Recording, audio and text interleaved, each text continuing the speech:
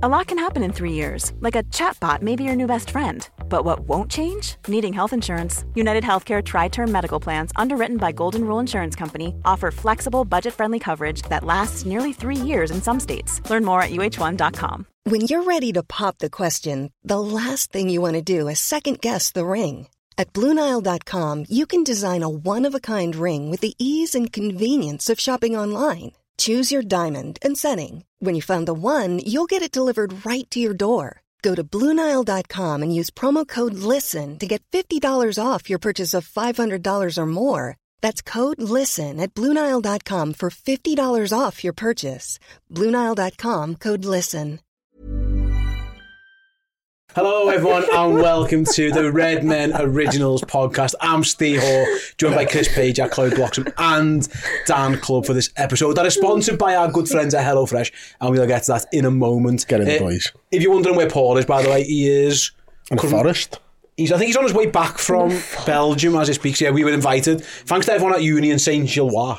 I got the name, I think, right there. They invited us down to go to their game yesterday against Club Brugge. So Paul gladly took that opportunity, spoke to a few people down there. We'll have more content around that already. I think if you go and check out Race TV, you'll already see some of the stuff he's done there. But so I am gladly filling in. I am the Joe Gomez to the Kostas Tsimikas of the podcast. So we'll see how that one pans out. Didn't work out too well for Liverpool yesterday. But before we get into all that, I did just mention that today's episode of the Redmen Originals podcast is sponsored by our good friends at HelloFresh. So yeah, check out all of this amazing information and save yourself some boss money on some boss food.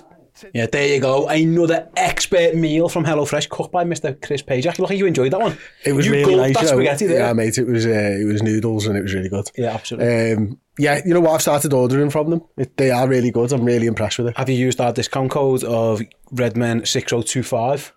I don't think it was live, but I used that old one. Absolutely. So yeah, if you want to get yourselves involved, get 60% off your first box from HelloFresh and then 25% off your next 8 boxes. Click the link in the description below if you're watching on YouTube, or indeed if you're listening on your podcast, there's a link in the description too. Use that code REDMEN6025 and get yourselves involved with our good friends over at HelloFresh. Food is delicious and excellent service and basically, yeah, brilliant, aren't they, Chris? Absolutely fun. As Chris Pajak would say, absolutely superb.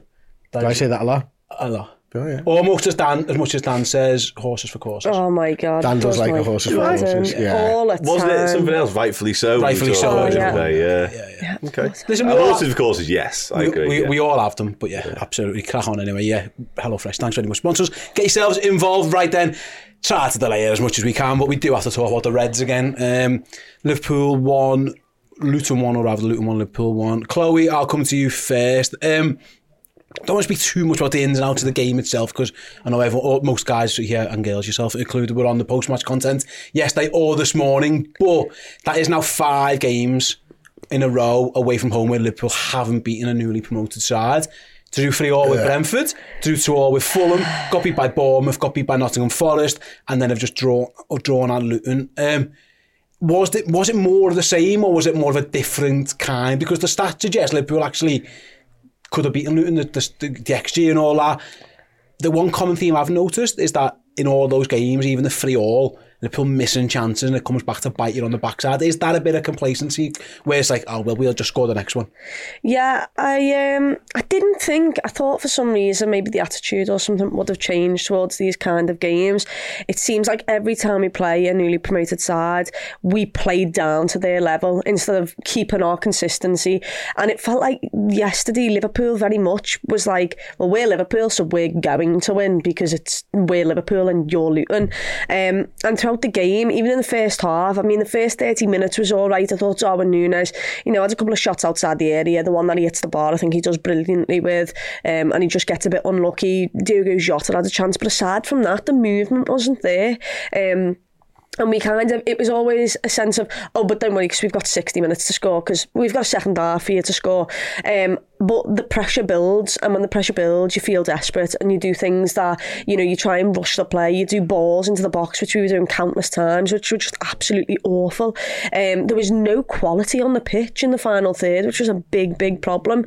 And when you have the likes of, Salah having an off day, you need someone else, and usually there is someone else, but it was Darwin was having an off day, Salah was having an off day, Jota was having an off day. The only person who didn't have an off day was very much Harvey Elliott, and then Luis Diaz in an attacking sense who came on. I thought Ryan Gravenberch was decent as well. But yeah, it was same old. It felt very much like last season in these types of games, and it's something Liverpool needs to cut out quickly, because you've just mentioned there, the last 5 against newly promoted sides, it's got to be a mental attitude or something, because on paper, Liverpool are a much better team than Luton. Luton have been battered by everyone near, aside from Everton. And yeah, I came out of that, and if we would have lost 1-0, I couldn't have argued with it either, even with the chances that we had. I suppose as well, Dan, I want to speak about team selection in a bit, but in terms of attitude, I'll be honest, I felt like the attitude at the start was all right. Yeah. In those other games, I think back to, Liverpool were crap from pretty much the first kick-off. In all of them, they missed big chances. Obviously, the Bournemouth 1-0, Salah misses the penalty. Forest was the one where Van Dijk misses 3 himself. You had the Brentford one where against Salah and Mane both missed chances. Fulham was the same. Yeah. This one, it was kind of that, but it never. Obviously, Darwin has a couple. Obviously, the miss itself, which we obviously the offside and all that. I never got the sense from the start it was an attitude thing. It was almost like we got dragged into Fulham. Into Luton's game. They dragged, like Chloe said, we got dragged into the game they wanted it to be, and the best sides don't allow other teams to do that. You just play your game. And I think teams of that ilk have done that to us all too often, to be honest with you. Not only newly promoted sides, but sides that play that particular way. They kind of do drag us down to their level, take us into the trenches a little bit with them, and I think that definitely happened yesterday. It's frustrating, really. I'm disappointed from a Liverpool perspective that we allowed that to happen, because I spoke in the match build-up show and I thought this new Liverpool side with the new faces, new leadership group, wouldn't allow the same errors to occur that we've seen last season in particular, but it was very reminiscent of those type of performances, especially the Nottingham Forest one. It was like watching that same game over again. Personally, it was really hard, but yeah, I was disappointed with that. I think quality-wise, I think the early signs were good from our perspective, but it never quite happened for us. But as Chloe mentioned, it felt like, even as a fan, but it felt like the team thought, it's okay, we'll get the next one will come along. And the more and more the game goes on like that, Luton start to believe it might be their day as well. But I think the biggest concern for me, really, is the fact that how many teams now will have watched that. And Luton, likewise, Rob Edwards spoke before the game and said, we've been working all week on a plan. How many teams will have watched that and previous performances against those type of sides and gone, there's your blueprint, that's what you do. You make it hard, go through the middle, so you push them wide, you make them hit crosses into the box, and then we're massive at the back, so we'll just win all our headers. There's a little bit of that yesterday, and it got more and more, like Chloe said, it got more and more desperate as the game went on. And if I'm honest, we never really looked like scoring in a conventional manner. It never looked like we were going to score a sort of an archetypal Liverpool goal after the first half an hour. It felt like we might have needed a penalty, like the handball, something like that, or even that skewed Salah header. We needed something almost to bounce our way, and we were never going to sort of create something out of our own accord. I suppose, Chris, as well, you could just look at, again, I go back to that's 5 aways against promoted sides Liverpool failed to win, and you could just look at them individually and go, well, that's just coincidence. There's just 5 different games of footy and it is what it is. Or you could look, I'm guessing you'd want to look for a pattern, because surely it can't be coincidence. Now, I don't know if it's... How many of those 5 are this season? Well, that was the first one. So it was... Right, so I think that's the problem with looking back at last season.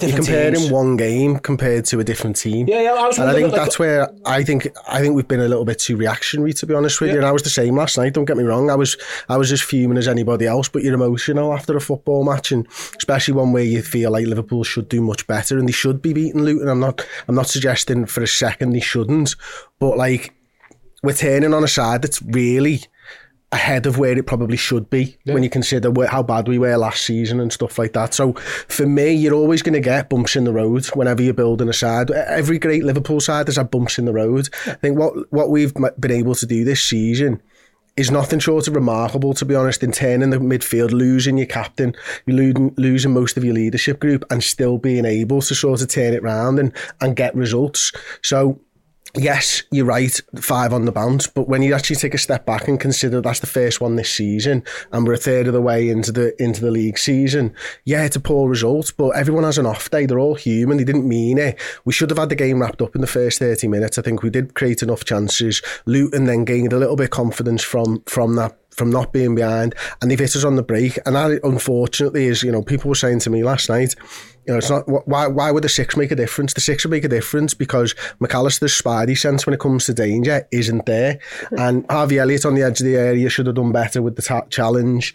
But ultimately, you called it during comms, Chloe, McAllister hasn't seen the danger from Chong. He's ran past him. He started sprinting far too late. Proper DM with proper understanding of what's happening would have I think solved that. And for me, the big problem tactically from yesterday was that the best thing we've done this season is we've intermixed this sort of box midfield with continued support from the wings. So Trent hasn't always gone into the centre. Last night, it very much felt like he's played the entire game in the centre midfield.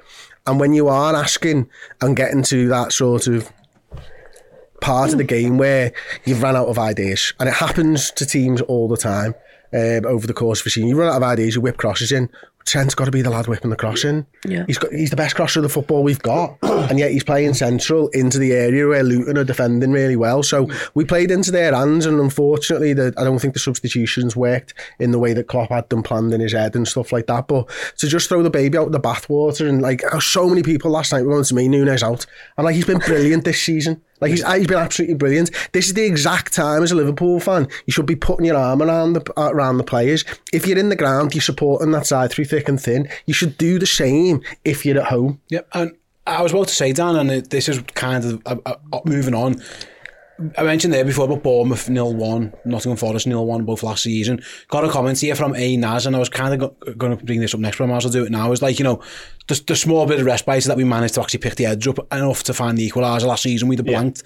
And this is my point. In those games last season, and so often, and again, I'm comparing apples to oranges, I understand, because we're new players, but we did question the mentality and the desire and the, I don't know, did they give us toss basically? I think that was, you can't argue with Liverpool yesterday. I didn't once sense that. I felt they were getting frustrated at times, but it was never a case of, there was no like going through, there was no going through the motions, and they do get a very good equaliser, and we'll speak about Diaz later, of course. But that is the main difference, I think, especially from those ones last season where it looked hard graft, and they really didn't want to put that hard graft in. Everyone yesterday really did. They might not have all played well, but I don't think you can say anyone walked off there without having put a shift in. No, and that is the big difference. Absolutely, I was at that Bournemouth game there. We didn't put a shift in whatsoever that day. We were miles off it from 1 to 11, from minute 1 to 90.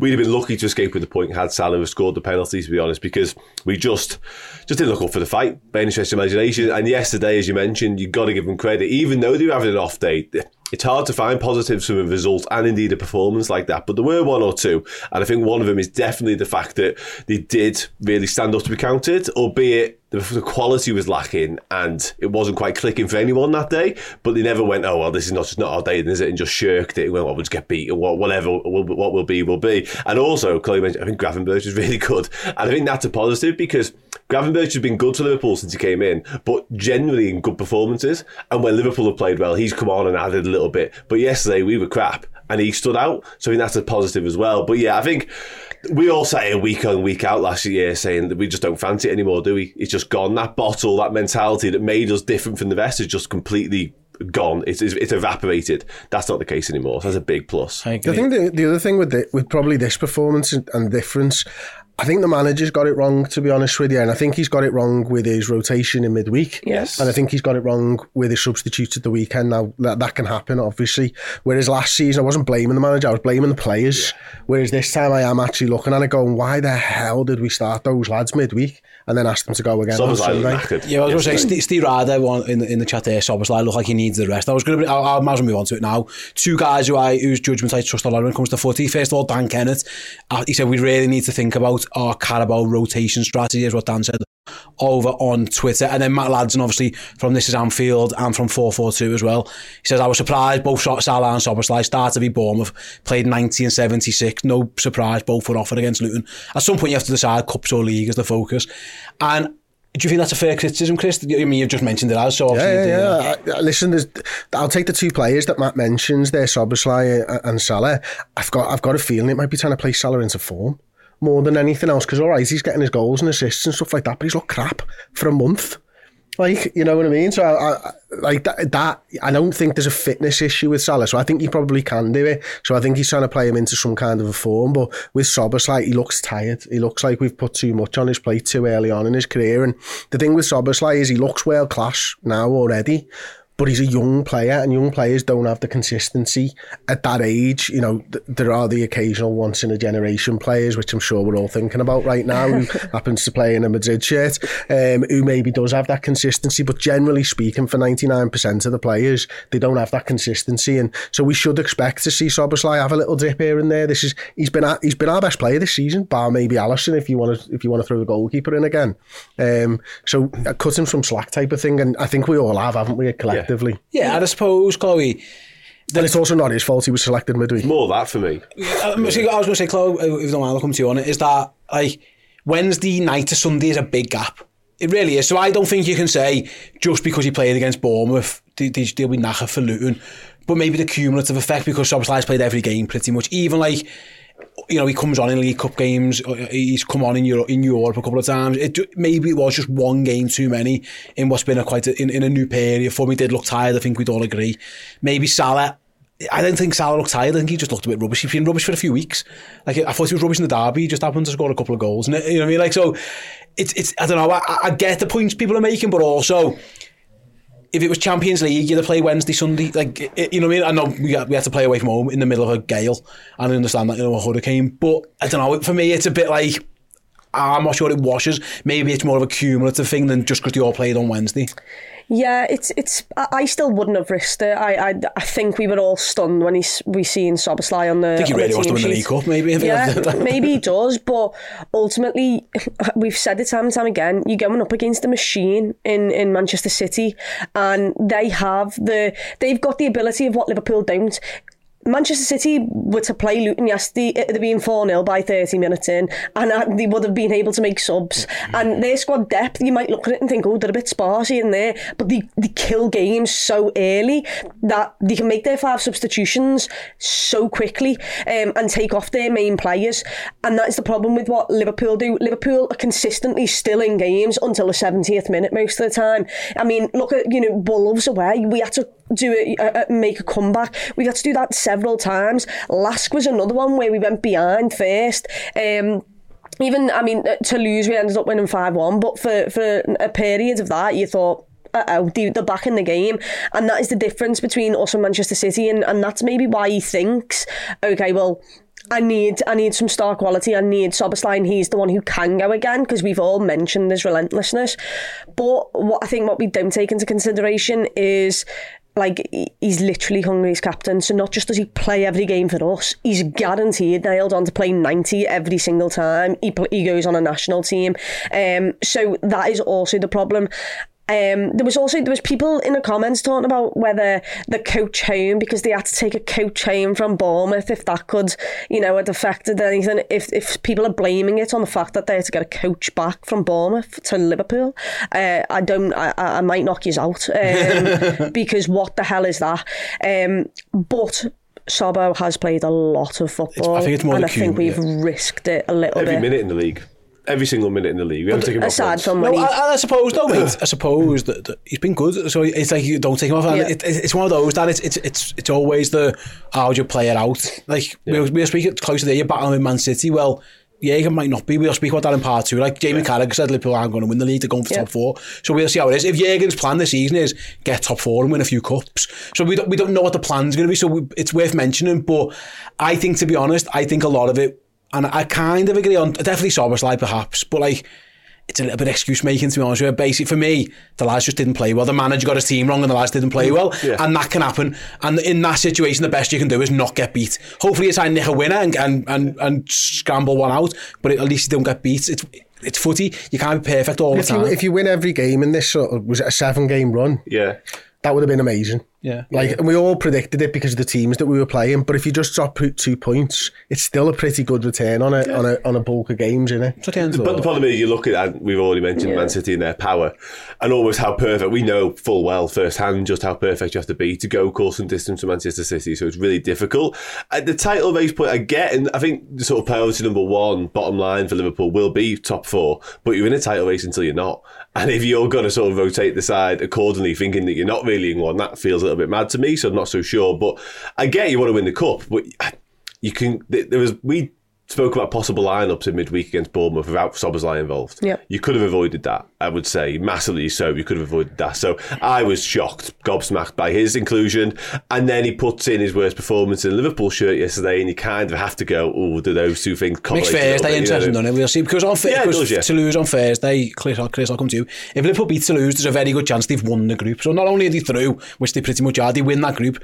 And therefore they don't have that stupid qualifier to play in the next round. And the last 2 games are complete dead rubbers. And he can do whatever he wants against Union and Lask. He can play the reserves. He can do what he wants. A lot of people, and again, I'll go back to Matt, he said I wouldn't have any of the first team anywhere near that trip to France.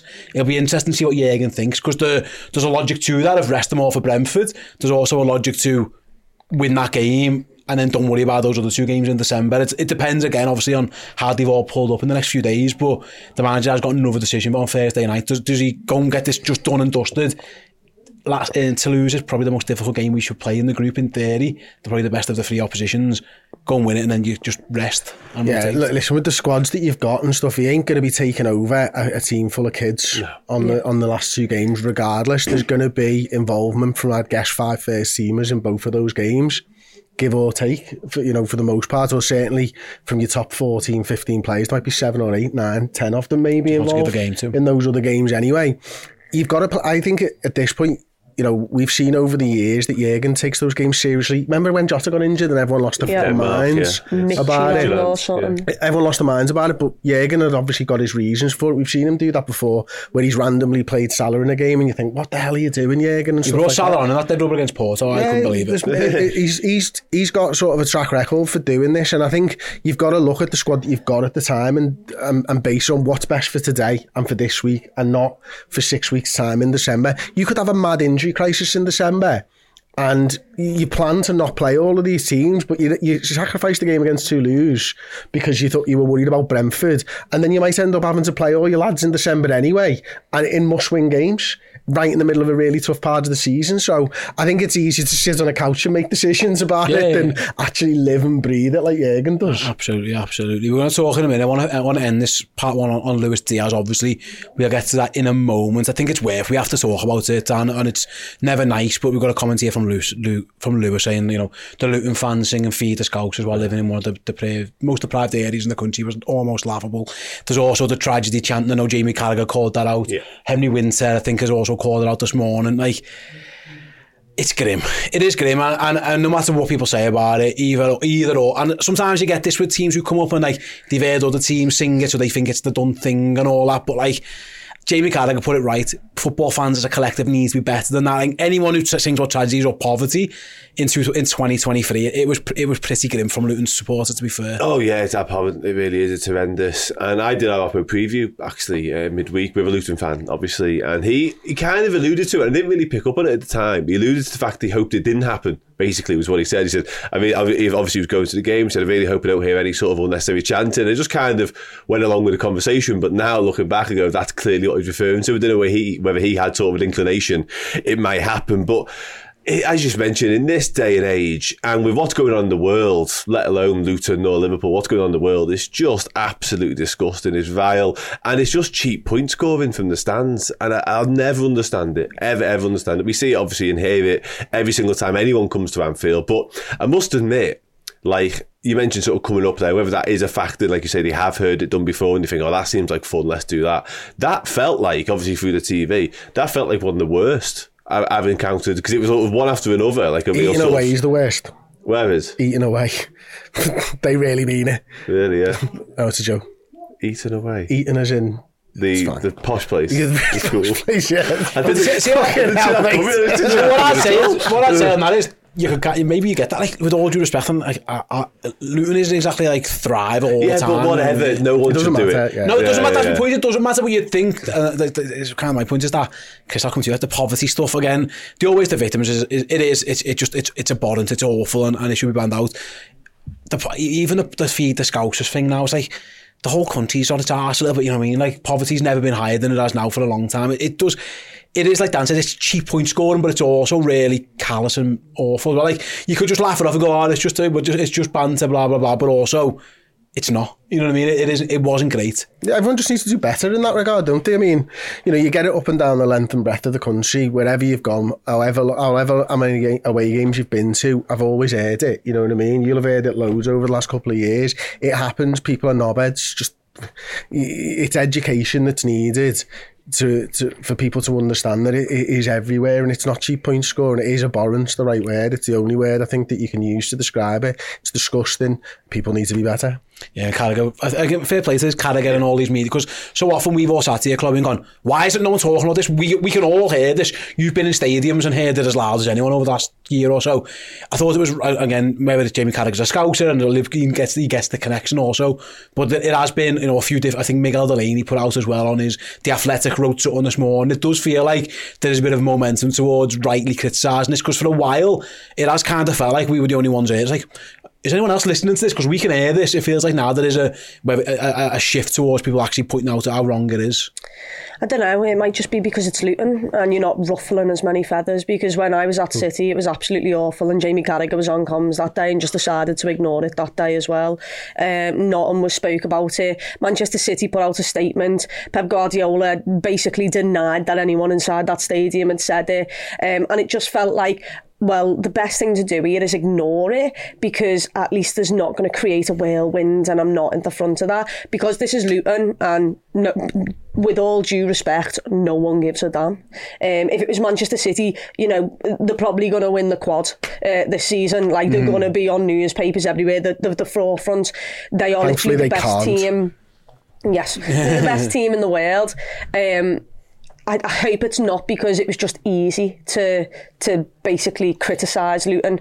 But yeah, let's keep calling it out. Don't call it out this game and not call it out the next game, because I mean, I hear it near every week. And if I can hear it and you just can all hear it through the TV, it's mad that, commentators only choose when to pick it out. Well done to him for picking it out, and well done to other journalists for jumping on and also, calling it out. But let's do it consistently. Let's make sure it's constantly at the front of the minds of every single person in the sporting world. And let's say something actually happens, repercussions happens to Luton fans, because it wasn't just a group of people singing that, it was a lot of people. It wasn't the individual. I just never understand, why don't you sing about your own team? Exactly. No, exactly. That's the thing that baffles me. Yeah. And they should be on a day like that, especially yesterday. Yeah. Holding beating Liverpool for a period of time. That's the dream come true. They were in the National League 6 years ago. Yeah. That is absolutely everything. They should be so proud of what they were doing, but instead they choose that moment to sing about Liverpool and Scousers. It's just laughable. Wild. There's more food banks in the UK than there is Mackies, and that is a bit hard to believe. Let's celebrate the fact that we're all celebrating, that's just a bit vile as well. So let's just cut that out. And especially after, we're not that far removed from Nottingham Forest fans come with a big banner, brilliant, and tragedy chanting and all that type of stuff. And they were singing it to us, but that's the difference. That's what happens when people call it out. There's more recognition of it. Last season away at their ground, we were subjected to it, and once again, no one called it out. I think the only person who called it out was the likes of Neil Jones and that, who were inside the stadium and could hear it. And thankfully they've actually made a stance this season at Anfield, which is brilliant. You need to self-police as fans, don't you? Yeah. And that's what it comes down to. Exactly. Liverpool fans, I always get it. I hate talking about it online because it just becomes a tit for tat thing, Chris. But you always get, well, you guys have sang about Munich in the past. Liverpool fans have absolutely sang about Munich in the past, but it's been self-policed out now. It just wouldn't happen. If I'm on the cop and I started singing songs about Munich, someone would rightly put me in my place. They kick me out the ground, I get a slap around the head, or someone will tell me to shut the fuck up, basically. It feels like Forest fans have done that, and they've kind of self-policed it. Again, hopefully other fans can take note, because especially in the winter, the Feed the Scousers Christmas song comes out, and it isn't great. But you're right, I think as much as calling it out good, all that calling out needs to do is make someone think themselves, should I be singing this song? And if everyone thinks that, the answer will then be no, and then no one will sing it. But it feels like we're a long way off, unfortunately, from that. Yeah, we are. I don't know, man. I've always found it really hard to talk about because I can't put myself in a position where I do that to somebody else. Yeah. Like, it just doesn't compute with me. It's not something that I've done. You know, I have sung songs about Manchester United when I was a young kid, and I've been told otherwise, and I realised the mistakes that I've made, and, you know, I've never do that again and stuff. And, you know, I've spoken about it 1,000 times on this channel when I've said things that have been that have harmed other people and stuff, and you grow up and you make a mistake.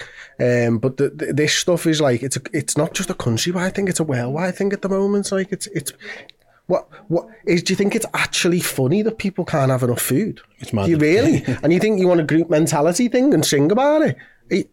Yeah, lads, we're having a little sing-along. Do you want to come and sing about these people who are dying over in Africa? No, you don't, because it's fucking weird.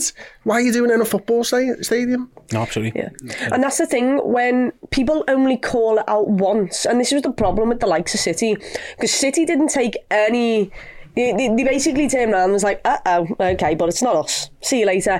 Did it really happen? That's what you kind of felt City were doing, especially Pep Guardiola. And once you do that, it then seems, oh my God, it is banter, because no one's took responsibility for this. No one's came out and said, this is really bad, this. And that's what happens when it only gets brought to the mind of someone once and people see a set of fans singing it.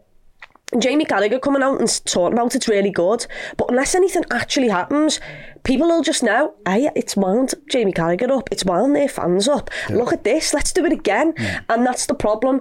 Until we actually consistently cut it out and call it out, it'll just be let's all jump on the bandwagon because it's annoyed them, it's pissed them off, it's got them angry, and it's banter. And that is the problem when you choose and pick when to call it out. Yeah, fingers crossed that it stops. Keep calling it out is the best thing. Right then, down from a really horrendous moment there, and what's been a horrendous week so for Luis Diaz. Another truly memorable moment. I remember obviously Alisson's header just that shortly after his father had died, and how emotional that was, obviously for different reasons. Luis Diaz getting on the pitch, scoring an equaliser. We'll find out in May how big a point that was. Yeah. If Liverpool win something by a point, we could all look back on it, but it truly was another memorable moment rather, and like, I can't even imagine what he's gone through and what he is still going through. I think it's fair to say it's not just something that's happened, it's still happening. Yeah. There's been updates today about, they're still not releasing his dad because there's issues about police in the area and stuff. I think James Pearce reported. Mm-hmm. Like, fair enough, like we talked before about the character of a person. That's the first thing, just to be, forget about the goal, just to be available on the pitch and willing to do it just shows like a tremendous strength of character from him. Yeah, absolutely. Incredible courage, incredible bravery, like you say, for him to even be there, let alone come on the pitch and do what he then does. Credit to him for that. Obviously, I know Jurgen Klopp spoke about it. He said earlier on this week, I think it was on the Thursday or the Friday, he said he wanted to get back involved in training, something to take his mind off it, basically, which you can absolutely understand, because he must have had a traumatic, horrendous last few days, to be honest, for everything that's been going on. And I think it was his little girl's birthday as well this week, and obviously the granddad, it's just a terrible situation. But yeah, for him to come on and do that just shows the strength of the man, basically. Like I say, with such courage, such bravery, and it's almost written, wasn't it? You mentioned the Alisson stuff there. It's interesting how they got Alisson to speak after it as well and sort of speak about how much it meant to him. And football has this way about it, doesn't it? Albeit, only a point in the grand scheme of things. And who knows what that might mean in terms of Liverpool's season. But the fact it was Diaz and the fact it's been the week that it's been, and he's made himself available, and then obviously gets to show his message on his shirt and stuff like that. It's a real poignant moment. And it's like, it makes you wonder, like, I was so fuming with Liverpool yesterday, but then when you sort of take it out of his context, I think, do you know what, it's just footy, but what he's going through means so much more. So it was nice, and it was so special that it could be him, and nobody deserved to have a say on that football match more than Luis Diaz yesterday, just for being there, really, more than anything else. I've always noticed, Chris, like, something, again, feel free if I'm putting words in your mouth, apologise, but like, we love footy, we love Liverpool, like, it's we've always kind of been like the Carlo Ancelotti of it's the most important of the least important things kind of thing. And I think we've always lived by that. That's why we're not a channel or a group of people who scream and shout down the TV and say mad things just to get people watching and listening to what we say. We've always kind of took it as what it is. And moments like that are kind of, that's A, why it's so special, but B, why we all think of that, because literally it could be worse. You know what I mean? Like that lad is going through something which I can't even begin to imagine how I would be in the same situation. And it was like the positives of footy in terms of like how magical it can be, but also like a reality check of this is real life, you know, and this is what this lad's going through. And it kind of reminded to us all, like Dan said, no one's sat there losing their heads because Liverpool, because it was a reminder of like what footy is in the grand scheme of things, really. Yeah, and it definitely was, wasn't it? I think Andrew Madley probably deserves a little bit of credit here as well, because like just for not giving him a yellow card. Yeah. Like, you know what I mean? Imagine the uproar that would have happened if he'd have given him a yellow card. But for him to be able to put that positive message out there, obviously gets the goal, he's able to show that t-shirt, which obviously means a lot. I wonder whether everyone else would have had a t-shirt of some description on, you know, possibly. You know, yeah. For his father, obviously wouldn't say exactly the same things and stuff, but just showing a little bit of restraint there from Madley and actually not doing something ridiculous, which you kind of expect them to do most of the time. Yeah, we should mention the FA as well in the same breath. We don't praise them ever on the show for obvious reasons, but they are also not taking action because apparently I didn't know they're not allowed to show messages anymore. On the show. I wasn't aware of that, but they could have easily punished him for that. But it's why they held up the Luis Diaz shirt last time, because they kind of worked their way around. Yeah, but they're not going to punish Diaz for doing that, which is absolutely the right decision, by the way. Yeah, it would have been an absolute shitstorm if they'd have done something like that. But no, I suppose back onto it, like obviously it is massively important to everybody around the world, and you know, I think it's proven how important it is to Luis Diaz as well. And you get to know a player sort of probably more through when they're going through something. And I think Luis Diaz this week, you know, we obviously all hoping for a speedy resolution to it and stuff. But if there's something else, you know, I love Luis Diaz that little bit more because of what he's been able to do for us. And I suppose, Chloe, like I say, going back to it, like the damage the footy has been able to be a bit of a distraction for him, which again, some people would want that, some people wouldn't. He clearly is of the mentality that that's what he needs, that's what's best for him. So for him to get that moment is hope, touch wood, when this situation's resolved, he'll be able to look back on that with pride. You know what I mean? Obviously, provided his dad gets back safe and sound and everything's okay, that is a real moment that he can look back on and go, you know, I showed amazing courage and mental strength just to be able to function in life. Because again, I can't imagine I would be like if my dad was king, I'd be a mess. So you can only fair play to him for that. Yeah, like Jürgen said, it was his decision whether he wants to be there or not, and the fact that he said it gives him some control. He doesn't have control over the situation, what's going on with his dad, but he has control over this football game. And when he came on, you could see it. He was direct. He was the one who wanted to really have a grip on the game. He was trying to take lads on and try and push them back into their box. And it's because he felt like he had an impact. He could do something, and that's a really good distraction for him, because there is nothing he can do on the other situation. It is just an extremely distressing situation, and to have a little bit of a distraction, you know, it might have done him well, and for the moment, hopefully, he can look back on it and think of it fondly when, you know, hopefully his dad gets back safe. But yeah, it was just a desire. As soon as he came on, you saw the lad who, when he came on the pitch, it was like he was doing it for his dad as well, or it was like he'd completely let the rest of the universe go out of his mind, and all he was bothered about was trying to do his best for Liverpool. The run is brilliant. He gets the contact. He doesn't edit it, but it's sound. It loops over the goalkeeper. It's in. It's a goal. So yeah, he deserved that moment, and fair play to him, because if he would have missed that game of football, there's not a single person in the world who could turn around and say, why is he not? Like, we would all being like, yeah, fair play. Instead, he comes up trumps and saves Liverpool from sheer embarrassment. Also has a message that he's able to, you know, send out there to the rest of the world, and hopefully it's a moment that he can save and think big of. Decision, Klopp putting him in. Yeah. Big decision, bringing him onto the pitch. I think in the best case scenario, Klopp thinks, I'll keep him on the bench, great, but we don't use him. Yeah. But he's had to, and he's rolled the dice, and he's put a lot of trust in Luis Diaz, and clearly it was just rightly placed. See, absolutely. I was asking for Luis Diaz instead of Cody Gakpo, and after I saw Cody Gakpo come on, I thought maybe we're trying to keep him out the limelight. Maybe we're gonna, like, if he does come on, if we're still in this kind of situation, I think at the time we were 0-0. Even if we were at that situation with 5 to go, okay, then he comes on because he gets the reception. And fair play to the Luton fans, you actually gave him a good reception. I can, you know, fumed at you for what you did earlier, but I'll praise you for that. He got the reception from the Liverpool fans as well. So I think that was a big moment as well, to show him that he wasn't on his own, because he has been isolated from he's not been isolated from the squad necessarily because they're all still in contact with him, but the wider fan base, he finally got to understand that we're all there with him as well. Yeah, like I say, I hope we'll find out in due course how big that point is down the line. Before we go to the first break, got a couple of super chats, both from Joseph Clark. First one, 499, says, disappointing results obviously, but perspective needed. We're going to have setbacks this season. It's not going to be plain sailing, and we didn't lose. Nice glass half full from Joe. And then secondly, I also think Endo should be getting more minutes. For me, he's been better than McAllister in that role. Well, funny you mention that, Joseph, because after the break we will be talking about Alexis McAllister, defensive midfielders, Liverpool's aspirations for the rest of the season, and of course the continued links with Andre as well. So yeah, we'll be back with part 2 after this quick break where we're going to try and get you to buy some of our jump. Selling a little or a lot? Shopify helps you do your thing however you cha-ching. Shopify is the global commerce platform that helps you sell at every stage of your business. From the launch your online shop stage to the first real-life store stage, all the way to the did we just hit a million orders stage. Shopify is there to help you grow. Shopify helps you turn browsers into buyers with the internet's best converting checkout. 36% better on average compared to other leading commerce platforms. Because businesses that grow, grow with Shopify. Get a $1 per month trial period at shopify.com/work. Shopify.com/work. Burrow's furniture is built for the way you live. From ensuring easy assembly and disassembly to honoring highly requested new colors for their award-winning seating, they always have their customers in mind. Their modular seating is made out of durable materials to last and grow with you. And with Burrow, you always get fast, free shipping.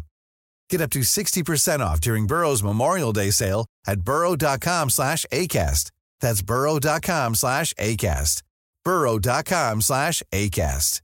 I'm Sandra, and I'm just the professional your small business was looking for. But you didn't hire me because you didn't use LinkedIn Jobs. LinkedIn has professionals you can't find anywhere else, including those who aren't actively looking for a new job, but might be open to the perfect role, like me. In a given month, over 70% of LinkedIn users don't visit other leading job sites. So if you're not looking on LinkedIn, you'll miss out on great candidates like Sandra. Start hiring professionals like a professional. Post your free job on linkedin.com/people today. Some absolutely fine Christmas acting from you two there, guys. Just did a great job with that one. We've run out of sizes of them now. We've only got 3 sizes left, I believe, so we are starting to run low on them. So if you have been thinking about buying one of those jumpers, you need to move fast. I think the smalls have completely gone. I think the 2XLs, there's only like literally 5 left, a handful left. And we're running out of the mediums and the larges as well. So yeah, you need to get on it quickly because they will run out before you get a chance to buy otherwise. There you go, get your Redmen Christmas jumpers, redmenmerch.com. Whilst we are in the business of passing on some information, if you've been following us on our social channels there, you will have noticed that we've announced our next 2 live events, and finally we're getting back out of the city, Chris. It's been too long. I love doing the Liverpool live shows, but it's nice to get back on the road, or in this case, boat/plane. We haven't quite decided that we're getting across the Irish Sea. Fingers crossed it's plane. That boat does my head in. But anyway, we're doing live shows in Belfast and in Dublin. Sunday the 24th of March at Limelight in Belfast, and then Monday the 25th of March at the Academy in Dublin. We're doing all the Redmen goodness. Is that an O2 Academy?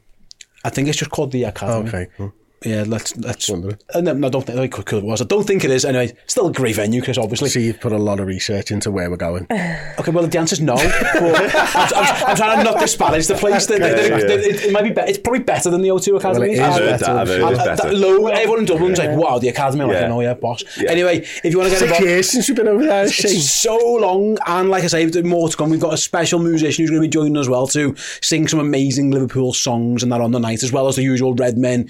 Well, nonsense, really. Yeah, shenanigans is probably the best way of putting it. So yeah, the tickets will be available from Friday at 10 a.m. And we are reliably informed by both venues that they expect them to sell pretty quickly. Numbers are quite limited. So ticketmaster.ie on Friday morning for both venues, Belfast and Dublin. Keep an eye on all our socials and all that as well. All the info will be there. But yeah, if you are in Belfast, in Dublin or any of the surrounding towns and cities, etc., or if you just want to fancy like a little weekend away over the Irish Sea to come and watch us, yeah, fair enough. Get yourselves involved, but yeah, Friday, and do get them quickly. I can't wait. Are you looking forward to it? I'm really looking forward to it. It's been so long. I've not got drunk on stage in Ireland for ages. How much Guinness are you going to consume? Normally go for 4 or 5. That might be too much. And then during, probably the same. They're like meals. That's like 10 meals. They are heavy drinks. If you want to see a drunken Chris Pajak, I mean, you might want to go to the Belfast show because you might not make the Dublin one. We'll go over Chris Pajak in a Dublin one. Okay, so as well, yeah, Friday, I am absolutely buzzing. It's been so long, I can't wait to get back over there. The last time was an absolute ball, but I'm led to believe I wasn't there, but you said he had a good show. It was great. Gonna make it. What was the song I came out to? I can't remember what it was.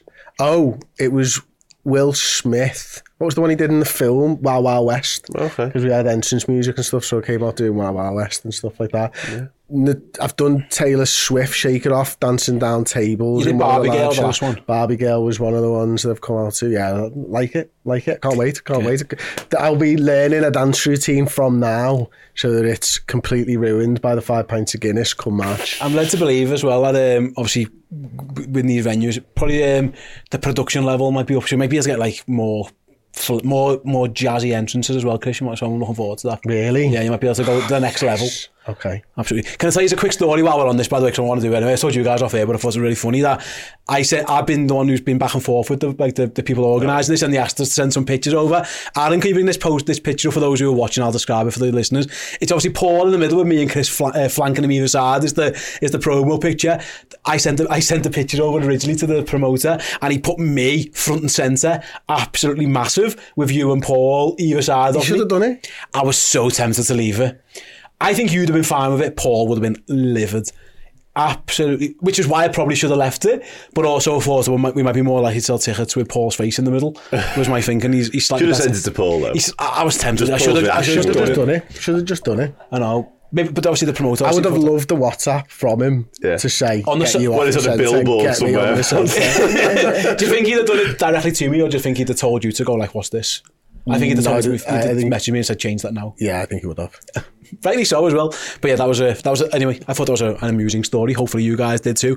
After what was a very heavy, as Chris Pajak put it in the break, part 1 of the podcast, I thought I'm trying to lighten the mood up a little bit. In part 2 then, Chloe, I'm going to come to you first. That was interesting because obviously it's been a very Jamie Carragher heavy show this, but there was a couple more things that he said post-game that really caught my attention. The first one from Jamie Carragher was that he says Liverpool can't win the league. Liverpool aren't trying to win the league. They're trying to get in the top 4. And I'll be honest, I respect a lot of what Jamie Carragher says, but that was complete news to me because I am totally invested in a title race until we're not in one. I've never once thought this season about getting back in the top 4. I've just thought it was time to win the league, and if you come top 4, so be it. But I was surprised. I've not had that sense of many Liverpool fans that the aim was top 4. I don't know what view you have. I don't know. I think we all hoped that we could maybe, make a resurgence, because there was that season in where we were absolutely crap, and then the next season we were on for the quads up until the very last day. I think we all had that hope. There is still, the same mentality there. You've got better players in there in certain areas. I think we all would have just thought, okay, well, we're going to try and get back into the top 4. That is our aim. That is the minimum. But as we've played and as we've got more attached to the players that we've seen who are new, we've realised that maybe the benchmark and our goal also increases. And we've done well so far to the start of the season. And I don't think we're going to win a title. I don't. I think Manchester City is just far too good. I think they're a level above us, sadly. But in my heart, I will continue to hope. And we've still, even with a draw to Luton, we are still in and around the area. We play Manchester City and we're 3 points off them. That game's in 2 games' time. Take 3 points off them. I know it's not going to be as easy as saying that, but there's a chance there. So yeah, I agreed with them a bit more than you, because I don't think Liverpool, I just think Manchester City are an entirely different beast, and I think maybe we are missing a player here and there. However, a title is still on at this moment in time, and you cannot breed. I have my own thoughts. Jurgen Klopp cannot be breeding into this team. Yeah, lads, we're just going for top 4, so don't worry. Points dropped it. That's not. You want elite mentality, and the elite mentality, which Szoboszlai's already shown in interviews, is we can win everything. We're going to try and win everything, and if we fail, let's see how far we fall. I'm of the sense, Chris. Like, I've just thought.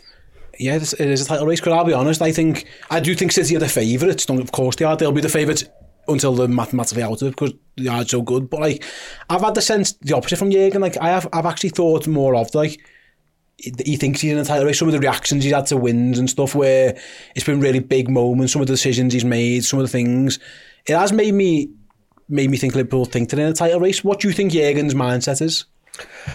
I think Jurgen's mindset is you go out there and you try and win absolutely everything, which is what Chloe said. I think what Dan said in part 1 is probably true as well, which is you're in a title race until you're not in a title race, and I don't think Jurgen is going in there preaching, like Chloe said then, we're going for top 4. We're going to win absolutely everything that we can get our hands on.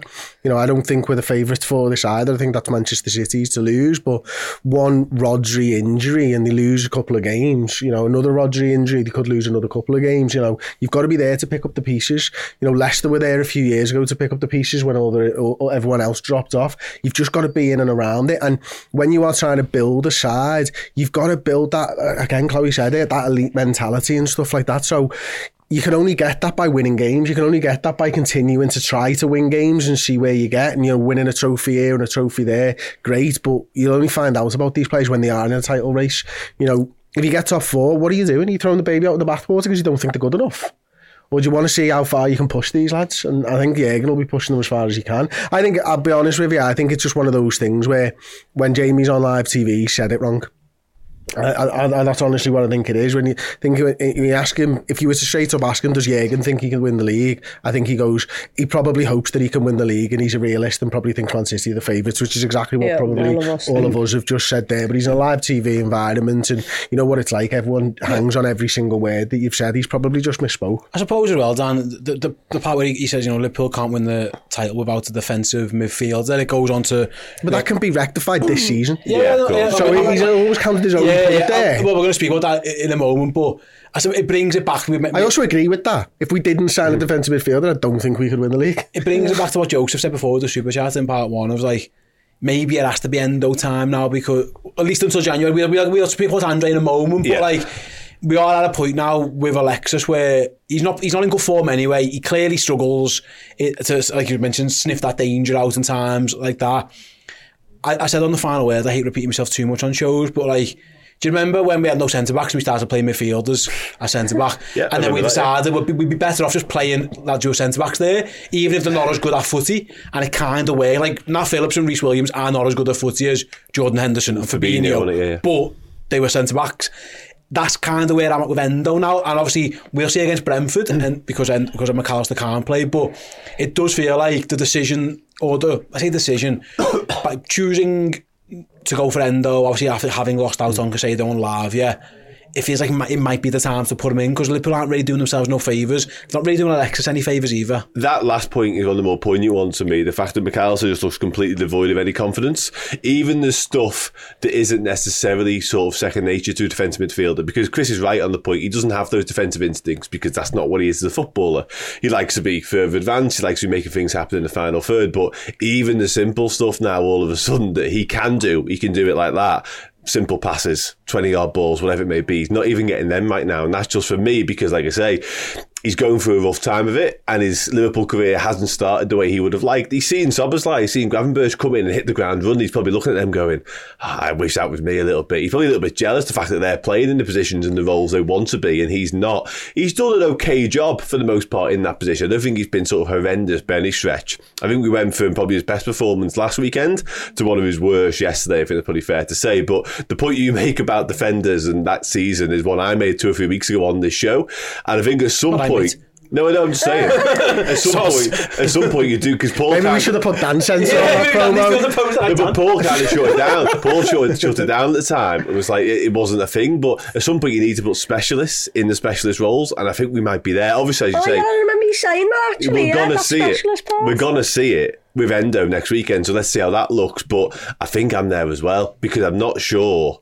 I don't know if we're going to get the best out of McAllister at any point in that 6 role. It's just never going to happen. So we need to get his confidence back up a little bit and give him some games in the 8 when he's back available, of course.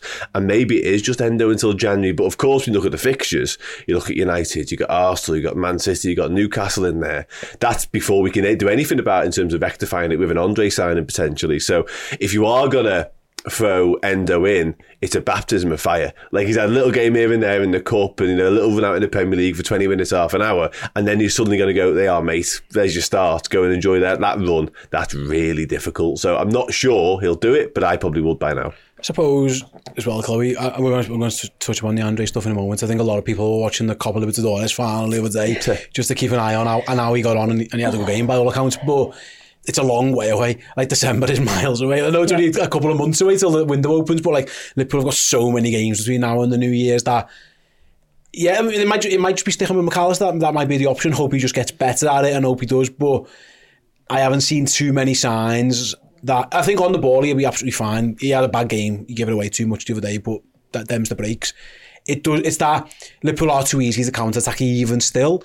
And it is because there's no one really in that midfield they'll all run back and they'll all try the nuts off to get back into shape, but there's no one who's like cutting it off at source, which is what Fabinho was so good at for so long. And you do wonder, I actually saw a little bit of Endo doing this in certain when he has been on the pitch for us.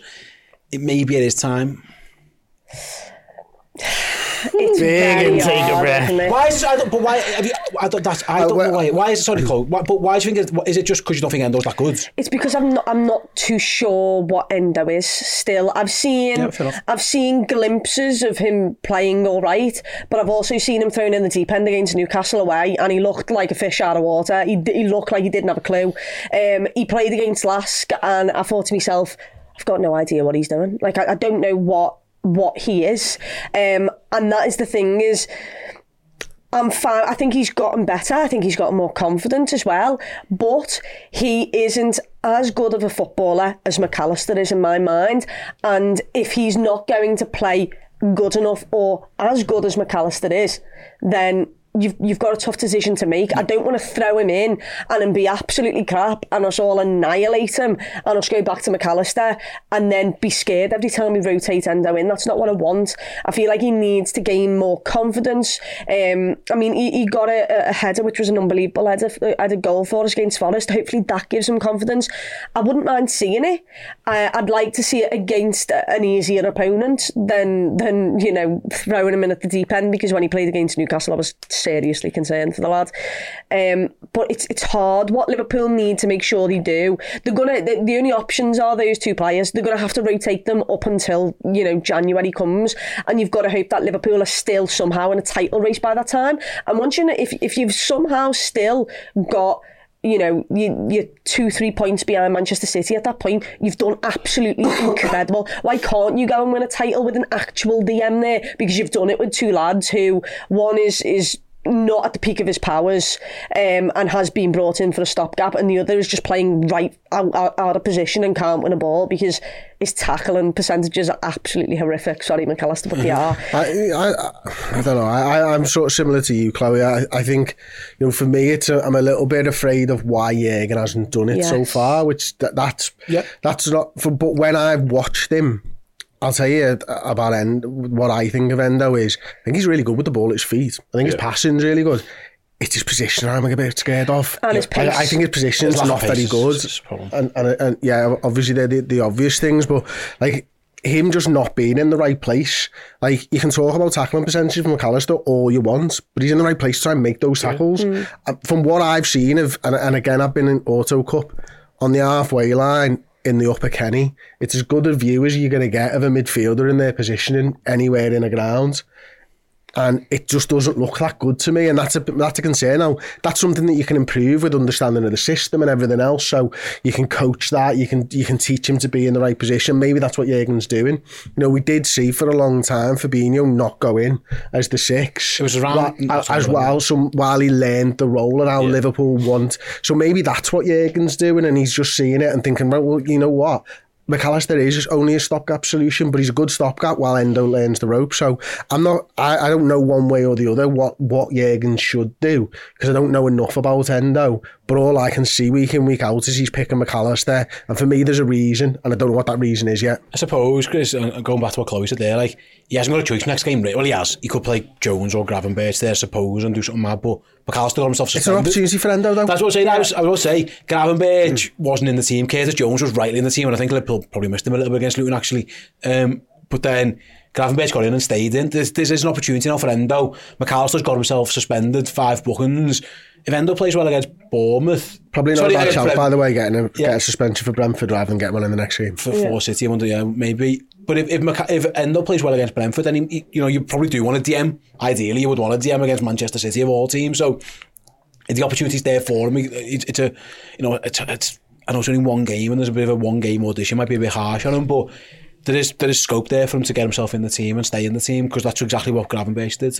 And there's always been a meritocracy going back to Rodgers at Liverpool, hasn't there? If you play well in the shirt's yours. We've seen it earlier on in the season with Matip being the centre half alongside Virgil van Dijk, but Konaté's put some good performances in. It's now it looks like it's Konaté's shirt to lose, and I'm sure we'll see it again at times, whether it be Timakash or Gomez, who might be in one of those little meritocracies at the moment. I don't know, but this is a massive opportunity for Endo, and he's got to put down a marker to say I'll be in this side, and it's up for McAllister for when he gets his opportunities to play better and get in. But the other thing about the Luton game is there was 10 or 11 crap players against Luton. It wasn't just McAllister, was it? Absolutely. Yeah, it wasn't the main point, it was just one of the points. TJ, Andre will solve the problem. Let's move on to Andre then, because Fluminense. I always really struggle with that one. Yeah. Tell me, say it again for me. Fluminense. There you go. Won the Copa Libertadores. Of course, he did play a vital role in the game. He was actually. I did actually watch part of it. Keep an eye on it before I had otherwise engaged. But Dan, I know you watched it and you were on the socials. It's since come out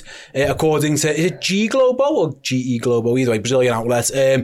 Mario Bittencourt, the president of Fluminense, has an agreement with Andre and Nino for them both to leave to a European team at the end of the year. Now, Nino's going to Nottingham Forest. That's pretty much all signed and sealed, delivered. Andre, it looks like the general mood moves. Everyone seems to think it's the world's worst kept secret.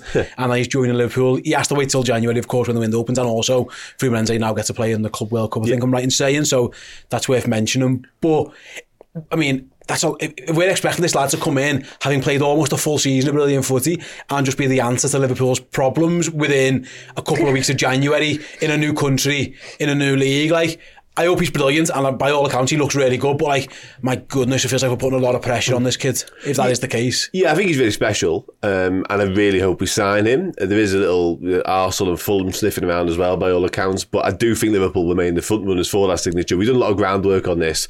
The conversations have already been spoken about that were had in the summer. Their president came out and spoke about them recently. Even in the commentary in the game on Saturday, it was spoken about Liverpool's interest in Andre, which is fascinating. You don't hear that very often. I think the commentator said if Liverpool fans are watching, there's probably a good reason as to why. Tim Vickery obviously knows his stuff down there as well, has mentioned Liverpool's interest quite a lot in recent weeks. So I do think we are very much the favourites to get him. But you're right. Nobody can expect him to come in and sort of fix all our ailments in one sort of week, because it's going to take some adaptation. They play a completely different system there. I know Chris has been sort of looking into it. It's different from anything football's really seen, I think, for a long time. It's anti-Guardiola, it's been described to me as. It's like the opposite of what he likes, as nobody really has a set position. They all kind of float around, just follow wherever the ball is, a little bit all over the place. At one point in the weekend, then number 10, that Ganso, was playing centre-half for like 15 minutes because he just found himself there. It was weird. But yeah, Andre looks a real deal. There's a moment in the game on Saturday where he gets the ball, wins the ball back and goes on a mad run, and while he does so, there's people are just scrapping by one side. It was a mad game. South American footy for you. Somebody got headbutted in the first half and didn't get sent off. Like, what's going on? And then the lad got slapped in the face and did go, it was mental. But yeah, Andre, I've watched him a little bit now. I've seen 3 or 4 games of his. I've done a little bit of research on him, and I think he's brilliant. And I said to somebody this morning, I can't remember who it was now, having you last night, he's more than just a DM. He's not just a destroyer. He controls football matches, and I think that's where we're kind of moving to. The fact we've seen McAllister, I've said it before, that looks like a little bit of a precursor to the type of DM that we want. We don't just want a Makelele, Fabinho type. Fabinho was good technically, as was Makelele, but you don't just want someone who's going to win the ball back and give it to the next guy. You want somebody who's got a little bit more than that, and Andre feels very much like that to me. I suppose as well, Chloe, like I say, I've got a comment, Bamalam, nice name. Andre will take Andre will take some time to get up to speed. I wouldn't expect to see much of him until next year. And that's the thing, he will play the full season. We can't sign him until next year. Yeah, I know. I'm guessing he makes next season. Nice. Paraphrasing, but you're really right. Good. But again, I hope he's brilliant, and I hope he is, and I hope Liverpool sign him. By all accounts, he's really good. But pinning all your hopes of a second half of a season revival or whatever it is, or let's just get to January and we'll buy Andre and then it'll all be solved. If you buy Andre, you're not buying him for the next 4 months, you're buying him for 5 years. It does feel like you've got to be really careful. This lad, we did this a little bit with Naby Keita, where he got hyped to the hills, and then he just...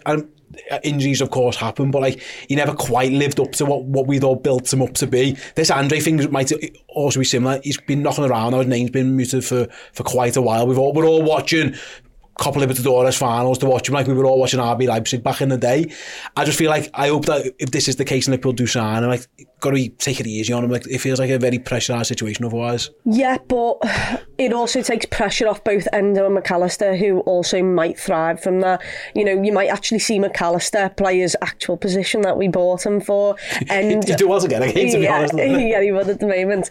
But it helps us out in terms of bodies. It helps us out in terms of, you know, taking the pressure off each other. And he looks like a really good footballer. I can't say much because I am in that. I think he's boss, but I'm a little bit scared to fully, you know, turn around and say he's unbelievable, because he's playing in a league in which, you know, it's not... There's lads fighting on the floor. Exactly, that's what's going on. He's not playing in a major league, in one of the top 5 leagues in Europe or anything.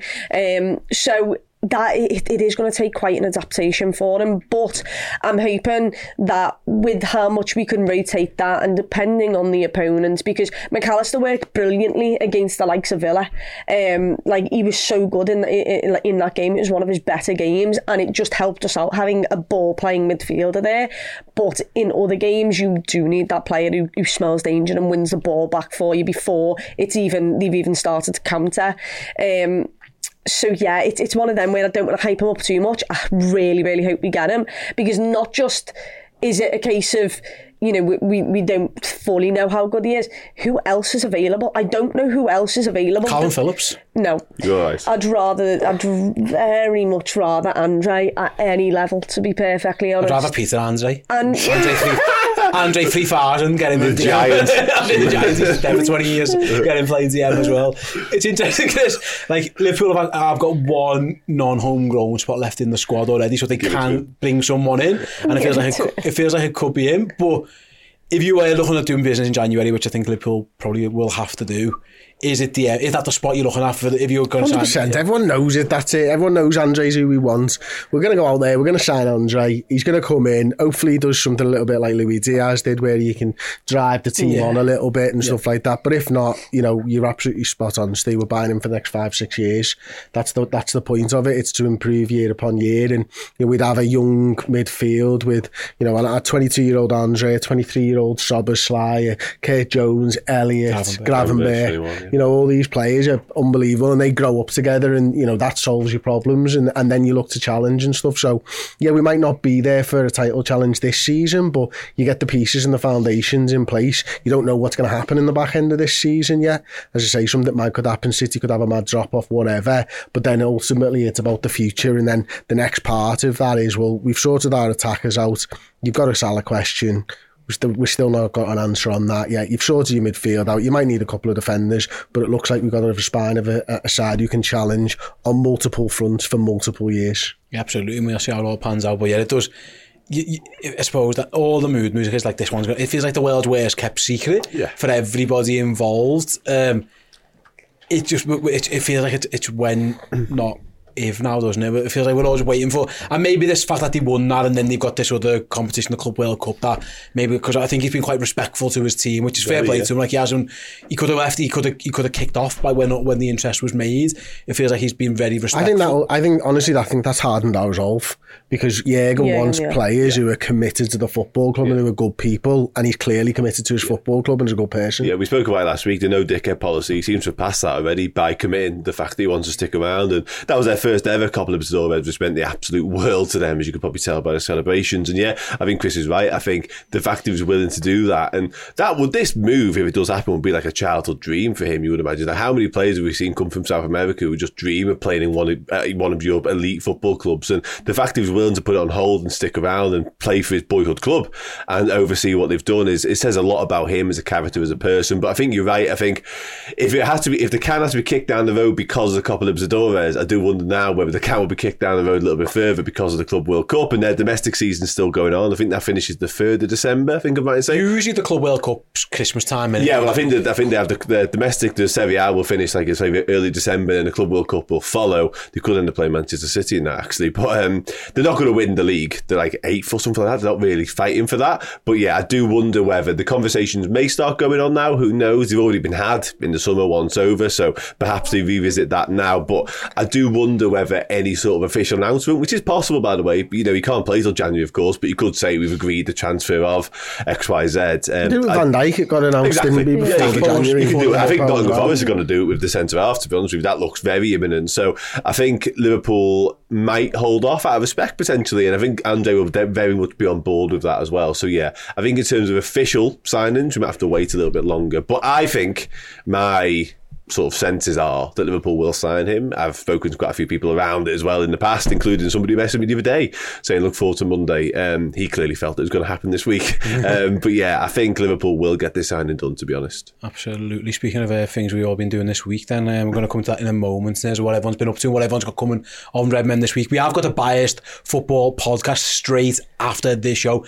I'll be leaving because I've got to go and get... We've been nominated for an award. I'm going to an award show. I've been selected to go to that one.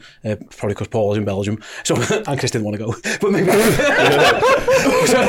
But I hope we go and win that. But Chris will be hosting the Bias Football podcast shortly after. You've got Mikel Arteta's VAR outrage about Man United and more officiating, of course. That'll be coming up later on. By the way, if you want to check that out over on Redmen Plus, if you sign up as a monthly captain, use the code BIASED, BIASED as the promo code. You'll get 2 months for half price while you check it all out. There you go. Use the code BIASED, 50% off a monthly captain subscription for your first 2 months. Have you got anything else going on, guys, this week? Dan, you've been speaking to a lot of different people, haven't you, about this Andre stuff again? Yeah, there will be a conversation with a Brazilian fella going out at some point this week. Yeah, Brazilian journalist. I've got some Joel Quanta stuff coming out next week as well. And Chris Kirkland messaged me about an hour ago. He wants to do something too, so probably that as well, I would imagine.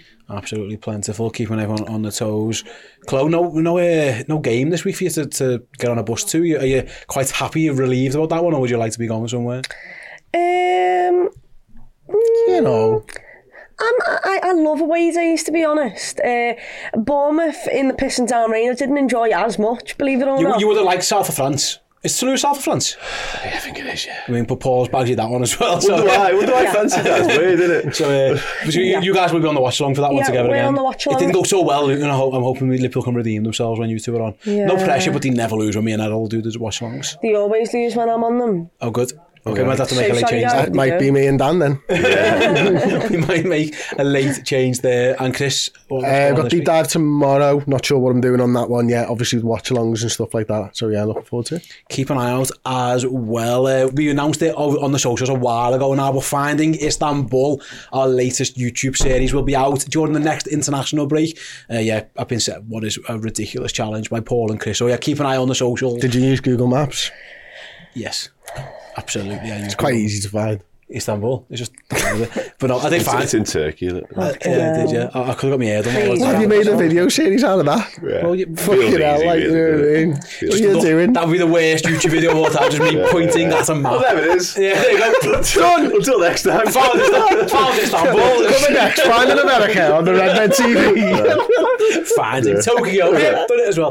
But yeah, so keep an eye out on that. That'll be coming out during the next international break. We're looking forward to sharing. Sounds great, Stay. It really does. It's absolutely brilliant because you've dramatically undersold the concept of it, but fair enough, absolutely fantastic. Anyway, like I said before, do check out the tickets for the live shows if you're over in Ireland, Northern Ireland, cities and towns around Dublin, Belfast, come and see us. Like I say, tickets will be out on Friday. And once again, to end the show, do go and check out the offer from HelloFresh. Get yourselves involved with that code Redmen 6025. Save yourself some money off your first box, and then even more money off your next 8 boxes as well. Thanks to Dan, thanks to Chloe, and thanks to Chris for joining us. Thanks for you guys for listening or watching this episode of the Redmen Originals podcast. Stay tuned for the Biased over on Redmen Plus in a bit. See you later.